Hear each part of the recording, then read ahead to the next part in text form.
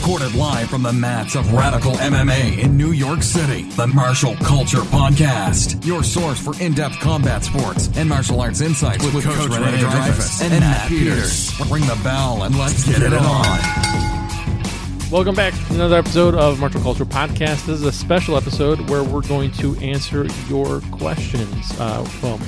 More commonly known as I'm going to ask the question, and Renee's going to answer the question, and I'm going to throw in a joke every now and then. Renee, yes. Welcome back to the studio. It feels like I never left. Well, you did leave for a little bit. We won't talk about that. Let's get right into the questions. Nobody cares about our banter on this point. But first question up, what is the difference between Gracie Jiu-Jitsu and Brazilian Jiu-Jitsu? Yeah, and you can even expand that. And what's the difference between Gracie Jiu-Jitsu, Brazilian Jiu-Jitsu, and Japanese Jiu-Jitsu? Right? So, like, hey, what's Jiu-Jitsu? Why can't we just have Jiu-Jitsu? You know, that's actually a good point, because a lot of people are calling Jiu-Jitsu, Shenji Baro is a very famous Jiu-Jitsu guy. He's like, we should just call it Jiu-Jitsu now because it's just Jiu-Jitsu. But that is not really true, because not all Jiu-Jitsu is the same. Now, let's talk the definition of Jiu-Jitsu. And the word Jiu-Jitsu is actually very new. It is a 19th century word that did not exist historically. Historically, the Japanese martial arts styles were called like Heiho, or which is like warrior way or something like the fighting way. And it was one of them would be, in this warrior way, you'd learn how to use a sword. You'd learn how to shoot a bow and arrow, even ride a horse, shoot a gun, actually, a rifle kind of things, ancient rifle. Funny, then you'd have these styles that would hand-to-hand combat as well. So a lot of them, sometimes they would call them taijutsu or kugosoku, which is a name of combat, Japanese hand-to-hand combat in armor. So they had a lot of these words. Yawara, which is basically the first character of jiu-jitsu. The first character of jiu-jitsu means softness, and that's also read as yawara, which means like pliancy, but basically it's another word for saying just grappling. Kind of grappling. And if you look at historically Japan, the country was divided into hundreds and hundreds of little fiefs. There was lords here, just like ancient, Europe. I think it's very similar to look at Germany, where Germany was all these different little small states, and then they kind of, or even Italy was like that at one point. Japan was balkanized into all these different states. So if you're a lord, well, guess what? Every lord had a man-at-arms and martial arts instructors to teach their samurai how to fight, of course. So each area had their own definitions of grappling and combat. And so when you say jiu-jitsu, you could be drawing on any of the unarmed fighting combat styles that came out of Japan. That's generally what we talk about. And in the Meiji period, which is when Japan entered the modern era, they did a little survey, and there was something like 762 different styles of unarmed grappling combat. And why was there a focus on grappling? There was Kempo, which is like striking as well. Karate, most people think karate is Japanese, but it's actually Okinawan. But one of the reasons why striking was less common was very simple. Armor. You can punch a guy as hard as you want in the face. He's wearing a helmet. He's not going to feel that much. So, the Japanese tended towards much more grappling. Now, there's other styles of jiu-jitsu that developed pre-1600 and post-1600. 1600 was the year that Japan pacified. It unified, and there was peace. And so there's a lot of styles that developed after that point that were not battlefield styles. So what do I mean by that? So say you are a bailiff, and you got to arrest someone, and you got to.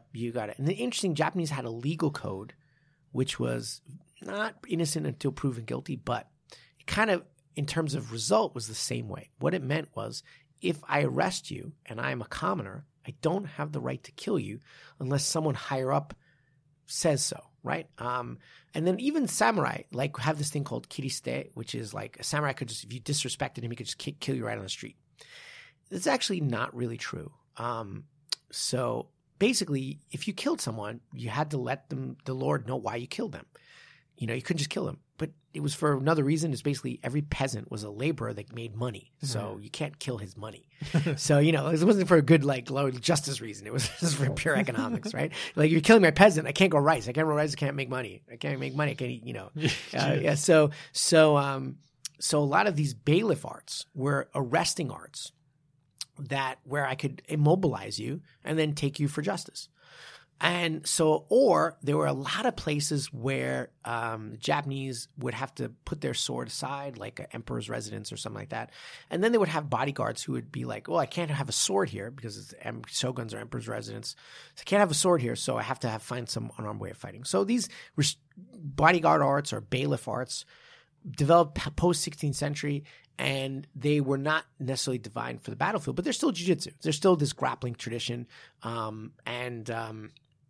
And so you have all these different styles. So 700 something, right?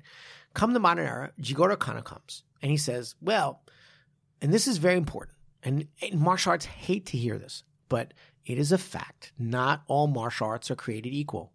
There's some martial arts that are just really, really good, and some martial arts that are not as well developed. It's just a fact. It's a fact. Like, some people are really good writers and some are not. Like not everybody's Stephen King, so there are certain martial arts that are technically not as advanced as others. And that's a hard pill for a lot of people to swallow, especially you're on the lower end. You don't want to be told that, but it's true. It's true. They're just not as effective for whatever they're designed for. Right. So Kano came by and he said, here's pretty good. I like this. This is efficient. He had some principles, and one of them was maximum efficiency. And the idea was, let's get all the techniques from these styles. So he didn't study everyone, but he studied 4 major ones.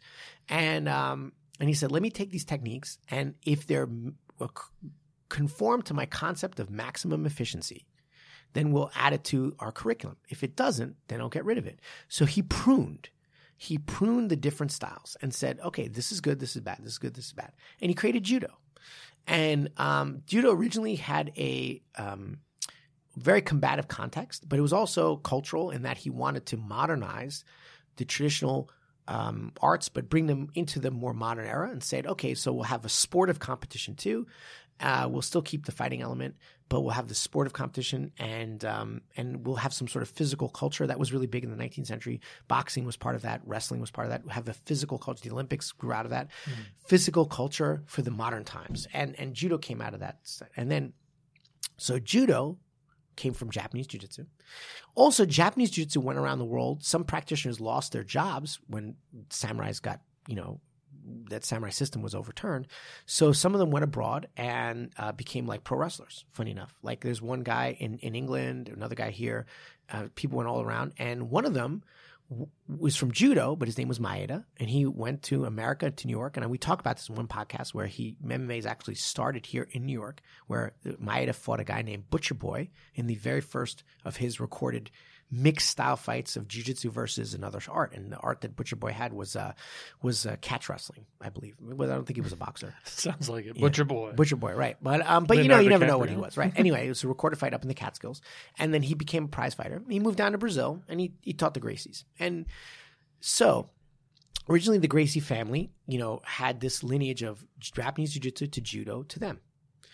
And they called it Gracie Jiu-Jitsu because they tweaked it a little bit. And people say that there's no difference between Gracie Jiu-Jitsu and judo. And that is not true. There's a lot of differences. And I can say in Japan, there was a strong ground tradition. And that was created mostly by some of these jiu-jitsu guys who moved into judo.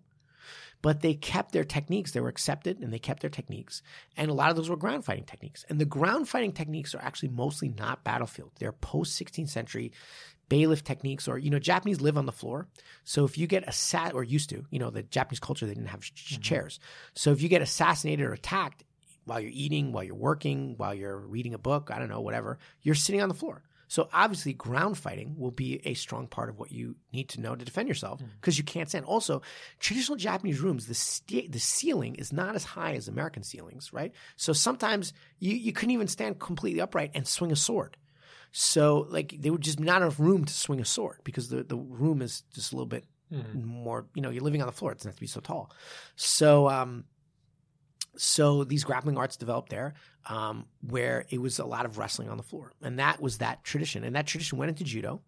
And then that tradition was also carried on to Brazilian jiu-jitsu. And they found, and especially Maeda found, that he said a lot of people don't understand the ins and outs of ground fighting in the West. Now, they wrestled, but they didn't understand the techniques that Japanese had developed on the ground because they're very sophisticated. And he's like, let me really focus on this element because it gives me a huge advantage over the American wrestlers. So if you're a wrestler, maybe you can take me down, but you take me down, I can arm lock you or triangle choke you or, or flip you or something, leg lock you from the bottom from being on my back. And this was a new concept. Not saying it never existed, but the systems that the Japanese developed did not exist in the same way. And the Maeda took that and the Gracies took that and developed that further. And that is true. Now, the other thing the Gracies did was because there was no sport jiu-jitsu competitions, there's no sport judo, they really focused on mixed style fights, just like Maeda did. So you're a karate guy. I'm a jiu-jitsu guy. Let's go. You're a boxer. This is what was mostly capoeira and boxing that they fought in the beginning, and then it became luta libre. But the first fights were against boxers and capoeiristas, who were strikers. And then what they do, they take them down, and then they choke them out. Like pretty simple. And the same thing with wrestlers. The wrestlers would take them down. They'd go to guard, and then they'd play possum. They'd let the wrestler, because most of these wrestler guys were very strong and very, very agile and very aggressive. They'd let them tire themselves out. Then they'd go. And that was a very interesting thing because you just don't see that kind of thing in judo where there's a systemic understanding of trying to tire the guy out by playing possum, And that was really strongly Gracie Jiu-Jitsu. So one, it was very oriented to self-defense and mixed style fights. Two, it was also had this idea of like, and one of the grandsons of Helio, Henner and Gideon Gracie, they have a video talking about it. It's like one of the biggest myths of jiu-jitsu is like you have to move, you have to go. And they're pushing back because their grandfather's theory was you don't have to go if you're not getting hurt. You don't have to move. If you're not getting hurt, just hang out there. Let the guy tire himself out. You don't have to do anything. And I know one podcast I talk about this is like a Fabian strategy, whereas General Fabian was the guy who defeated Hannibal. And Hannibal was way too strong in the field. So what he'd do is he harried him over time, let him lose his effectiveness. And then I'm going to go in for the kill. It took Fabian 10 years, but anyway. but this is the same thing with Helio Gracie. He's like, I'm a small guy. I'm going to really, really make you work to get tired. And so energy efficiency was a huge part of Gracie Jiu-Jitsu originally. So fighting, what's part of Gracie Jiu-Jitsu? MMA or Vale Tudo or mixed style fight, self-defense, energy efficiency, and playing possum. Okay, a little bit, right? Mm-hmm. Now, the Gracie family is really big. And some of you don't know, they split. Like any family, they have their family drama. And the big split was Carlson Gracie, who is Carlos' son. Actually, no, the first big split was the original brothers. So there's Carlos, Helio, Oswaldo, and George. And Oswaldo stepped out. I'm not really sure why, but he stepped out. And then George was a womanizer and a drinker, as the other brothers say it. But he liked the party. He liked the nightlife. So Helio and particularly Carlos were like, dude, you're out. You're like too much of a player. You're doing crazy. And George became a pro wrestler. And he actually did some fixed fights and he just kind of did his thing. And he was kicked out of the family. The next big split was Carlos had some kids. And Carlson Gracie and Helio, who were the main teachers at that point, split. So Carlson's like, why do you have to fucking play possum, motherfucker? I'm going to push this fight. Like, dude, I'm not you. I'm not 125 pounds. I am strong. I'm young.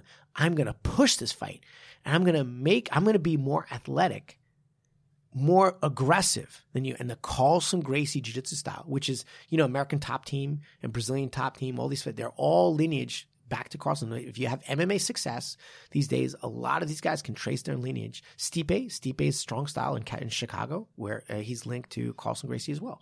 So a lot of the MMA teams went to the Carlson Gracie style because Carlson Gracie is like, I'm going to push. We're going to be athletic. We're going to do this. So there's a big gap between Carlson Gracie Jiu-Jitsu, which was much more aggressive, right? And like, boom, smash the guy, take him down. And also integrated boxing. So almost all the Carlson Gracie guys had good boxing. And then the Helio side, which is like play possum, energy efficiency, blah, blah, blah.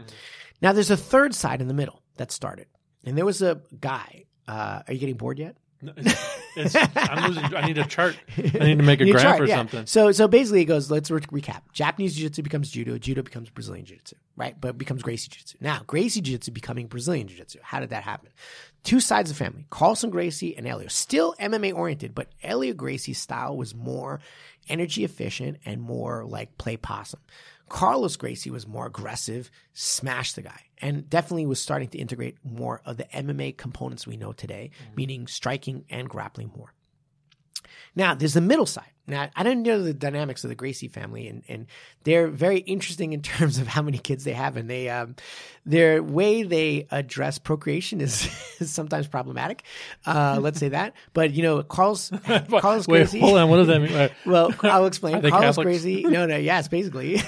Carlos Gracie has a whole lot of kids from a whole lot of different mothers, and so does Elio, right? So they're like, we will make a clan of fighters, kind of, right? And but anyway, that's a little short simplification. But so Carlos had one son, Holz, right? And Holz Gracie was basically considered the most talented of anybody in the family. And they look back and they created a dynasty. The kid was amazing.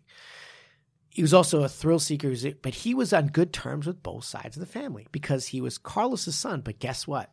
He was not welcome in his home. So he got adopted by Elio because he was the son of mistress or something, and the original wife doesn't want him there. Just right? Soap opera. It is. Oh my God, you have no idea. The Gracie family is this huge soap opera, huge. And this is not talking trash to Gracies. All admit this. Sounds right? a little bit like a cult too. Yeah, there's like you talking to all martial arts have a little bit of a cult element too, But definitely Elio Gracie was a little bit more like grounded, and Carlos is more. You can tell from his book, he made very weird spiritual claims. He was very, he was a very interesting, like 60s hippie crystals kind of thinker. Like obviously not the 60s he lived in, but he's very believed in spirituality and meant, this kind of like 1920s spirituality that came out, like Harry Houdini got involved in that. And anyway, whatever. So there's three sides of the family. Carlson Gracie split from Elio, and they have their own style, right? But they weren't like completely hating each other, but they were split. They had different academies. They trained different ways, but still the same idea of self-defense, vale tudo, boom. Now, Holz Gracie was on good terms on both sides. And so basically he was the bridge between, because he was raised by Elio, but son of Carlos. So he was the bridge between two and created his own little academy and created some incredibly well-trained guys there. And that academy eventually became Gracie Barra. And Gracie Barra probably don't know, but there's everywhere. There's like jiu-jitsu. If you know any town anywhere, there's probably Gracie Barra now. It's like McDonald's, right? So, but he created this school which eventually became called Gracie Barra, but he passed away. But he was a very, very innovative thinker. He brought wrestling into it. He actually brought the triangle choke into jiu-jitsu, or was one of the premier to develop the triangle choke system. And then originally, and the Gracies do admit this, for all those judo guys out there, all the Gracies admit that they learned the triangle choke from a judo book. They all admit it. So the idea that Gracies are like, we don't admit that they're from judo, I've heard from the source that they said, no, we learned the triangle choke from a book. But that doesn't mean that they're doing the same thing as judo. They learned the triangle choke and they took it and they turned it to another level. So he created all these different games and great teacher, great competitor, truly inspirational person. Renzo Gracie, you're familiar with Renzo Gracie, was one of the first people to train him. As you go anywhere, Holz Gracie's marks are on everybody. He trained Rickson Gracie, who's Elio's son. But obviously he trained with him because he was his brother and raised with him. And Rickson talks about the day that he felt that he was as good as Holz, which was a very sad, bittersweet moment for him because Holz was the best guy in the family. And it was this time he's like, wow, now I'm better than my teacher, which happens to every student, at a certain point. But he talks about that. But he was basically very, very trained by Holz. Also, the Machado brothers, who are cousins of Gracie's, they were in that Gracie Barra lineage. Holz passed away, but the academy stayed. And then it developed all these really free-thinking guys, free-thinking fighters, but were more dedicated to the sport of jiu-jitsu than to MMA. They kind of left, and not to say they didn't do MMA, there were a lot of them that did, but they were also very, very interested in winning in the sport of jiu-jitsu, which is no striking. Like judo, but you can't win by a throw. You have to win by submission, or then there was a points rule. So you have to win by points or submission. So they got very into that. And there's some really skilled guys in that era. And there was Soneka, who I've met, Marcio Fitosa, who I've met. And there's this era in the 80s, late 80s, early 90s, where these guys were just amazing developing the art. But they were very sport jiu-jitsu focused. And that continued. So Gracie Barra, that middle zone that Hole started, but actually Carlos Gracie Jr., one of the other Carlos sons, took over and really devoted it to sport jiu-jitsu. Not 100%, but very strongly. Then, also, a lot of Hole's students broke off and created different organizations. One of them was Romero Cavalcanti. He created Alliance, and basically, all these students of Hole's kind of went off in different directions, and they grew and created different. Damian Maya traces his lineage back to that. Damian Maya's originally his instructor was Fabio Gurgel, who and his instructor is Romero Cavalcanti, and then it goes back to Hole's Gracie. So, you can see a lot of these people in the sport world who, Jacare too, same lineage, that they're originally from Hole's Gracie, right? So now you have three sides of family. Elio, which is self-defense and some Vale Tudo, MMA. And then you have Carlson Gracie, who was MMA, really strong MMA. And then definitely they competed in sport jiu-jitsu too, but their team was very known for their MMA success, and they had a very aggressive style. And in the middle is the sport jiu-jitsu side. So there's three families, right? Now, when we talk about Brazilian jiu-jitsu, due to the efforts of Carlos Gracie Jr., most schools, because of Carlos Gracie Jr.'s influence, are very, very strongly oriented towards the sport of Brazilian jiu-jitsu, which is no strikes. People didn't understand the difference, but people got so into the sport that they stopped training the self-defense. And if you weren't doing an MMA fight, you wouldn't train for MMA because you just hey, I'm not doing an MMA fight. Why not? Why would I train for MMA if I'm not doing an MMA fight? Mm-hmm. So if you go to a Brazilian jiu-jitsu school today, most of them are following this pattern of sport jiu-jitsu training. It just is. So now, Rorion Gracie, who is from the Elio side, was like, no, Elio is different. Elio's jiu-jitsu is different. It is different. And he got a lot of flack for saying that. I don't disagree, but he got a lot of flack for saying that. But he did something that a lot of people don't like. And he copyrighted the term Gracie Jiu-Jitsu. So nobody else in the family could use it. And that really pissed off the rest of the family. Yeah. So there's other two sides of the family. Dude, I'm a Gracie too, motherfucker. Like they really got pissed.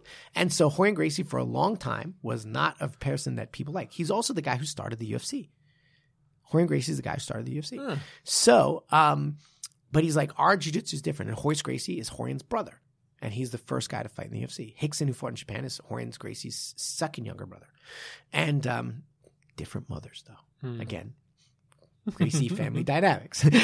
but they were, most of the people we saw in the beginning of the very beginning of the UFC were from the Elio side. And we saw Elio too, right? And then you saw Hickson and Hickson's brother Hoyler. And they were, again, from the Elio side. Now, you saw some people like Vitor Belfort. That was from the Carlson Gracie side. Or Stipe, like all these guys on that fighting MMA came in later. They were from the Carlson Gracie side. But those people took a back seat now to the middle side. Now, the middle side couldn't use the term Gracie Jiu-Jitsu because it was trademarked. So what they did is they started calling it Brazilian Jiu-Jitsu instead of Gracie. Oh, interesting. Because they were not allowed. That has actually been thrown out of court. So right now you see a lot of people coming back to using the word Gracie Jiu-Jitsu, but it's a good shorthand that Brazilian Jiu-Jitsu is more sport-based. And Gracie Jiu-Jitsu is either more self-defense based, and Carlson Gracie is a little more MMA based. However, even if you go to any of the other sides of the family, right now, sport Jiu-Jitsu is so big that it has infected even the schools that purport to teach self-defense. Right? They still have a very strong sport jiu-jitsu curriculum because everybody wants to do it and it's not MMA. And so the only places that I feel that are really staying true to either the Carlson side or to the Elio side are the places that are either like Gracie Academy is one, it's the home headquarters, where they're really making you do the self-defense, or MMA schools where they're actually making you train for MMA. And so if you go to most Brazilian Jiu-Jitsu schools today, or Gracie Jiu-Jitsu schools, any school, and you're going to be learning a sport variation, which is not unlike the sport of judo, no punches, no kicks, no headbutting, no hair pulling, no eye gouging, nothing like that. Just a nice, playing around in wrestling like a sport. And that's great. But the problem with that is it doesn't prepare you completely for combat. Now, of course, any art that has full contact, meaning you can do anything you want to me and I can do anything you want to in terms of strength. Like I can stop you with all my strength within these rules to stop to do what I want. Anything that trains in that 100% I can effort, sparring modality, even if it has a lot of rules, will have some level of reality, some level. But the percentage is the question. What's the percentage level of reality? That's the question. And I want to talk about that in another question, which we can ask in another second.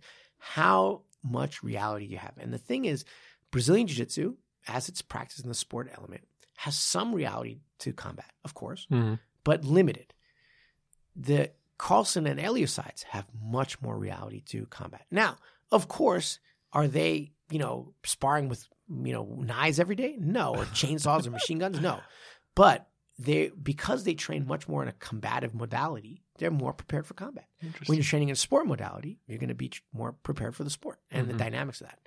But there's a good counter argument, which is true. It said, well, the top guys, you think the top guys in the sport of jiu-jitsu, the very top guys in the sport of jiu-jitsu couldn't defend themselves in a street? Well, it depends on the circumstance. I would say the top guys in any sport, including football, probably have a good defend themselves because guess what? They're freaking great athletes. They are great athletes, and great athletes can defend themselves, generally speaking. However, what about the guys who are not great athletes? What about not the top? What are we looking at the bottom? What are you teaching the guy at the bottom of the barrel to help him on the street? That's the question. Also, when those top guys go up against top guys in MMA, they don't always do so well. And you can see that with Jacare, who's amazing, but there's certain positions that are very exposed in sport jiu-jitsu to strikes that he has tried and failed miserably. And it's one reason why Jacare is not the UFC champion right now. And the same with Damian Maia, that he's great. People get on me because I talk down to Damian Maia, but he's a great, and you know what? I really hope he wins this new fight coming up with Ben Askren. And I'm a huge fan, but he has some things he does in his game that need to be changed. And that's not talk trash. Poor Damian Maia. I have a hard question for you now. Okay. You have 30 seconds or less to answer this question. Yes, go ahead. What's the difference between Gracie Jiu-Jitsu and Brazilian Jiu-Jitsu? Orientation towards fighting. Okay. Beautiful. Yeah. Orientation towards fighting versus sport. Cool. And then the other one is legal. Hey, they got sued and you can't use the name Gracie. Yeah. So I couldn't open a Gracie Jiu-Jitsu gym or Gracie. You couldn't. You couldn't. No, actually, no. You proby can now because it's been thrown out. What if I spell it different? Yeah. Like Gracie EY. GRAYCE. I'll get the stupid people to join my gym. Yeah, it's always funny like that because sometimes, like, not with Gracie Jiu-Jitsu, but you can see the word jiu-jitsu can be spelled many different ways. And when there was a boom, a lot of people who came from the Japanese jiu-jitsu tradition started to saying, yeah, we do jiu-jitsu. They just got rid of the word Japanese and people thought it was the same. So they thought, oh, jiu-jitsu, jiu-jitsu, jiu-jitsu. And it is very different. One, the orientation towards ground, but also the constant evolution and sparring, and Japanese jiu-jitsu tends to be a little bit more classical and did not go through the Kano's filter of what was efficient and what was not. So sometimes you can go to a Japanese jiu-jitsu school and learn some cool techniques. And sometimes you learn something that was the best practice of 1720, but not today.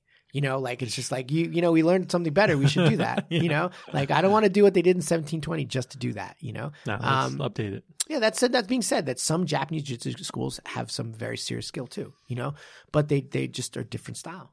Some do and some really don't, but they generally tend to be very classical in their approach. So almost all Japanese jiu-jitsu schools I've been to have they eventually at some point take out a samurai sword and you have to do this block a sword. Get out of that class. Yeah. No, but you're blocking a sword or boast, some weapons. Karate too, I went through karate and you had to learn all the weapons and things like that. I really don't want to learn how to use a tonfa. I want to learn how to punch someone. I just want to have a wall full of swords. I don't need to know swords how to are cool, use it. I guess. Last night we got scared. We heard a noise in the living room. I picked up my machete and walked out in the living room. You picked up your machete. You have a machete. Yeah. You got to be ready and prepared. I live in Brooklyn. Yeesh. Brooklyn. All right. I think we have time for maybe one question, maybe two, depending on the length of the answer. Okay. What is the most effective takedown technique for the street? What is the most effective takedown technique for the street? Okay. A gun. No, I mean he was like a judo takedown. Right? Oh, okay, yeah, fine. Right. So, this is actually really interesting, and it's really interesting. So, MMA is a microcosm of one-on-one combat in self-defense. Like basically, there's no rules. There's some rules here and there, but in unarmed one-on-one combat, what's going to work in MMA is going to work in the street. And that's a fact, just a fact. Like, what's different? Nothing. Actually, it's more same than even other sports because you have the cage. However, there is one difference, and that's the skill of the fighters. So generally speaking, this is actually a good thing because you want to use the highest percentage techniques against skill fighters because they'll work against a lower level skill fighter. Mm.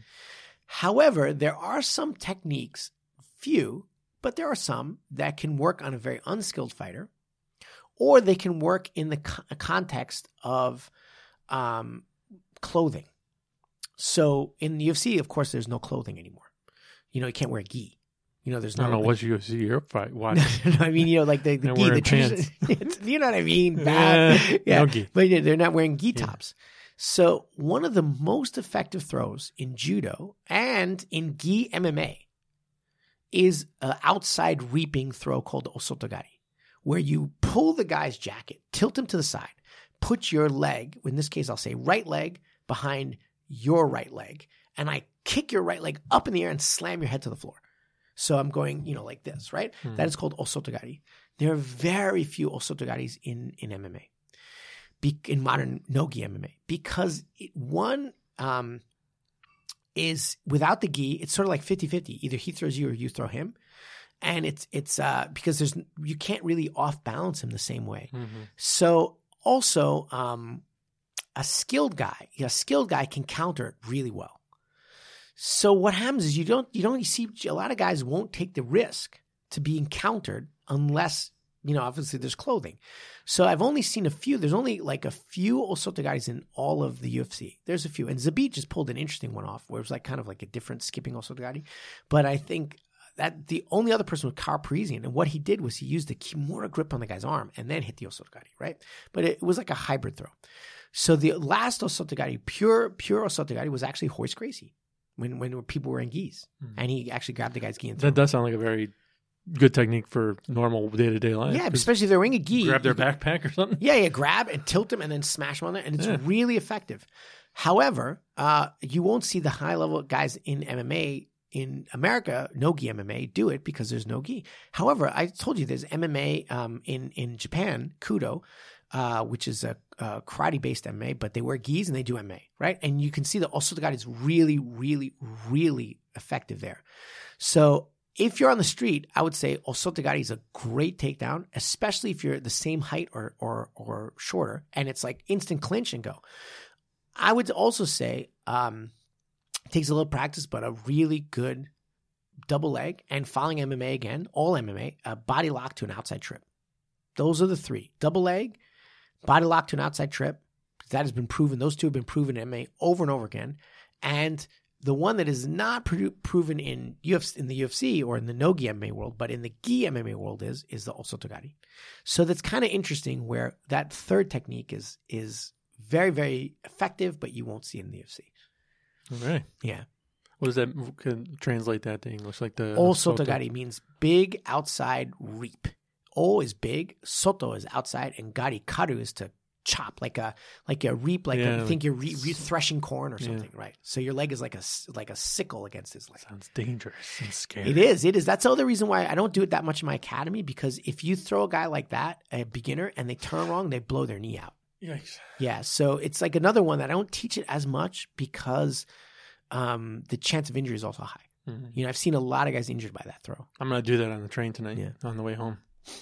I'll let you know how it goes. So that is the when people say what's the best takedown, like wrestling takedown or grappling takedown for street, outside trip, big old fashioned double leg takedown, and osotogari if they're wearing clothing. Now my brother, when we were kids, he used to put his knees on my arms and then hit me in the face. What is there a name for that? Oh yeah, that's Mount. Yeah, Mount. Yeah, that's Mount. No, that's very common. It's funny because every kid, older brother does that to younger brother. No, and then sometimes he make me hit myself with my own hands. I do that to my wife all the time. Oh shoot! We'll edit that in the Jiu-Jitsu Academy. Yeah. All right. No. Last question: should BJJ return to a self-defense focus? Right.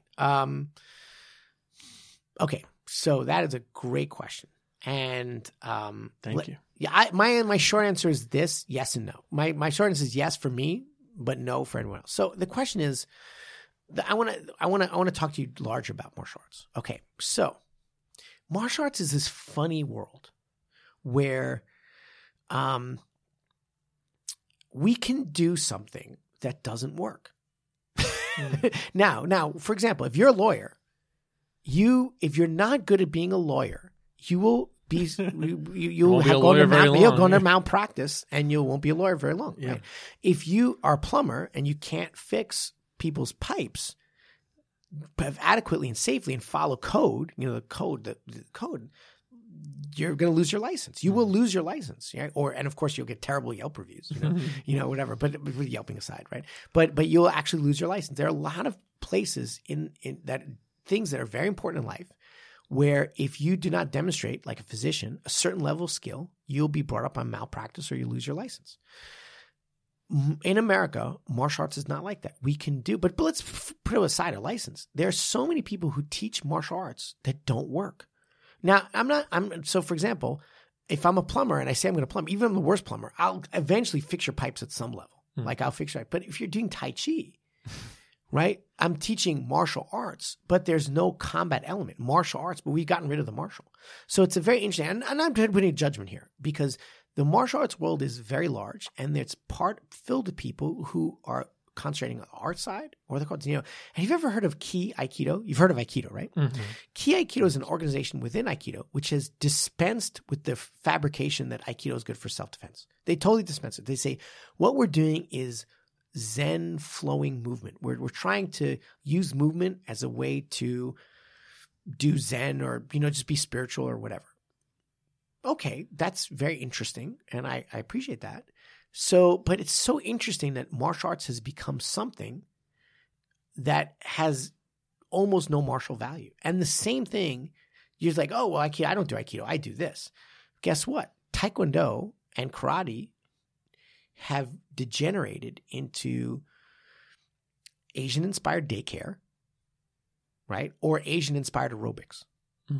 Like that's basically, I had a guy come into my academy today and from another academy. It wasn't a kickboxing MMA academy, or kickboxing, but he's like, I want to actually learn self-defense. I don't want to be taught how to exercise. And I'm like, I totally understand what you're saying. So basically you actually want martial arts. No, I should say not martial arts, because you can't say that anymore, because the martial arts world is a world that is very non-martial. It's very art. And there's other side that's very martial. Now, there's two sides of this coin. Okay, there's two sides. So there's all the way on this side, which let's put on this side Aikido, which is like super, we want to be flowy and Tai Chi and, we want to do our like Zen thing, whatever. Okay. Mm-hmm. And on the other side is like, reality-based self-defense. I'm going to fuck you up, motherfucker. Put my thumb in your eye. And both these are kind of ridiculous too, because they're extremes. And yes, there's some place in the middle where we have to be. So if we're all over here in Never Never Land, then we lose touch with our martial roots. If we're all the way over here in crazy eye gouging land, you actually never spar. You don't get the added benefits of exercise and things like that, but you actually are not functional in combat because you've gone so much to like, oh, well, there's going to be like 50 guys with machine guns and like, well, what are you talking about, dude? Now just go be, David Branch and Branch Davidians and get a cult with 50 machine guns. There has to be some medium between these two extremes. Yes, I believe that as a martial artist, we must have martial reality, that we must teach some level of functional self-defense. I do believe that. However, there are many people who don't believe that, and they like to just use martial arts as Asian, or in this case, Brazilian-inspired exercise, or sportive play, like tennis. And BJJ now is Asian-inspired or Brazilian-inspired, whatever, Japanese, Brazilian-inspired sportive play. And there's nothing wrong with that. But it would be a tremendous shame to me if we really lose touch of our link to the combative world. But that is my personal belief. And it saddens me to see the art of Helio Gracie and Carlson Gracie turned into sportive play. And that same thing happened with Taekwondo. The same thing happened with karate. It comes to America, it explodes in popularity, and then somehow it becomes sportive play. And we lose track of what really works. And also, not just what really works, but what could work better. So, okay, I'm doing this move here, but I should not be satisfied with what we do now.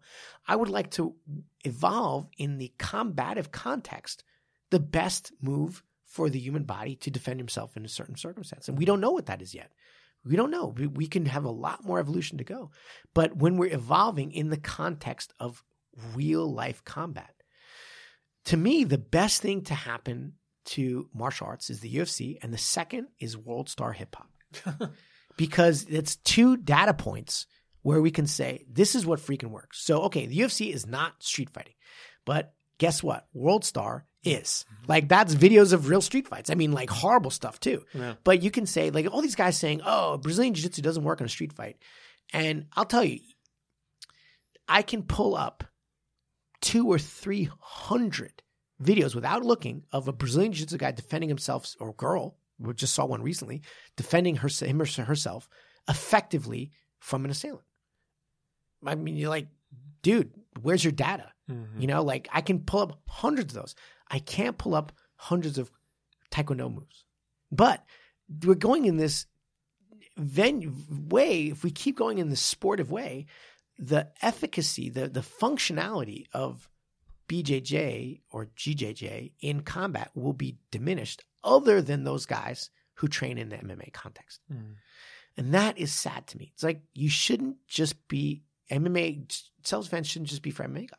But that is a fact, it's a fact. And then we also, like, when we go depart from these sides, when we're depart from the reality of combat and depart from data, we start thinking things that work that don't. So like I said, another one, I said there's things that we thought wouldn't work, and they do. And there's a lot of things we thought would work and don't. We have to test over and over again.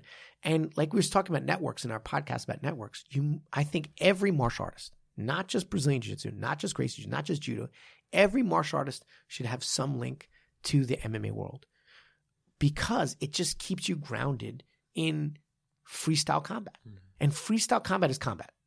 That is, freestyle combat is combat, because there's no rules on the street. Now, are you prepared for knife defense if you're just an MMA guy? Well, probably not, but you're probably more more defense. Now, that's also, but you should also have a link to people who talk about that too.